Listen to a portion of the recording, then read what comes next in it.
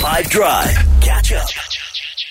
Okay, so there's a hell of a lot that's going on in the world of football, including this decision by FIFA to announce a 32-club team World Cup S-type format.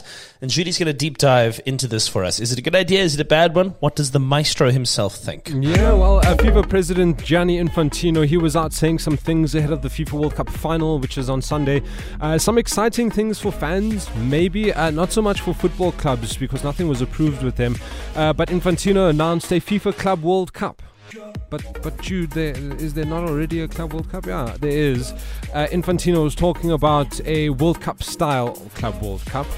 So the current format of the Club World Cup sees continental champions plus the club from the host country compete for the title, which is just a handful of teams. But the FIFA president was talking about a 32-team Club World Cup that will happen in the off-season, unlike the current format, which happens during the club season. It's actually supposed to happen this time of the year, but it was never going to because of the normal World Cup that was happening this time of the year. He has proposed that it will take off in 2025, and according to a European publication, Europe's biggest clubs had rejected a proposal from the world governing body to launch a new style Club World Cup. So this was supposed to happen in 2021 in China, but COVID had a huge say in that.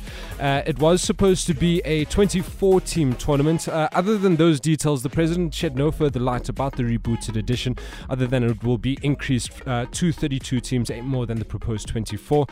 So the leading clubs and leagues have major concerns about scheduling the international calendar and player burnout, which they want to be addressed before they commit to any new competition. Until then, they are out.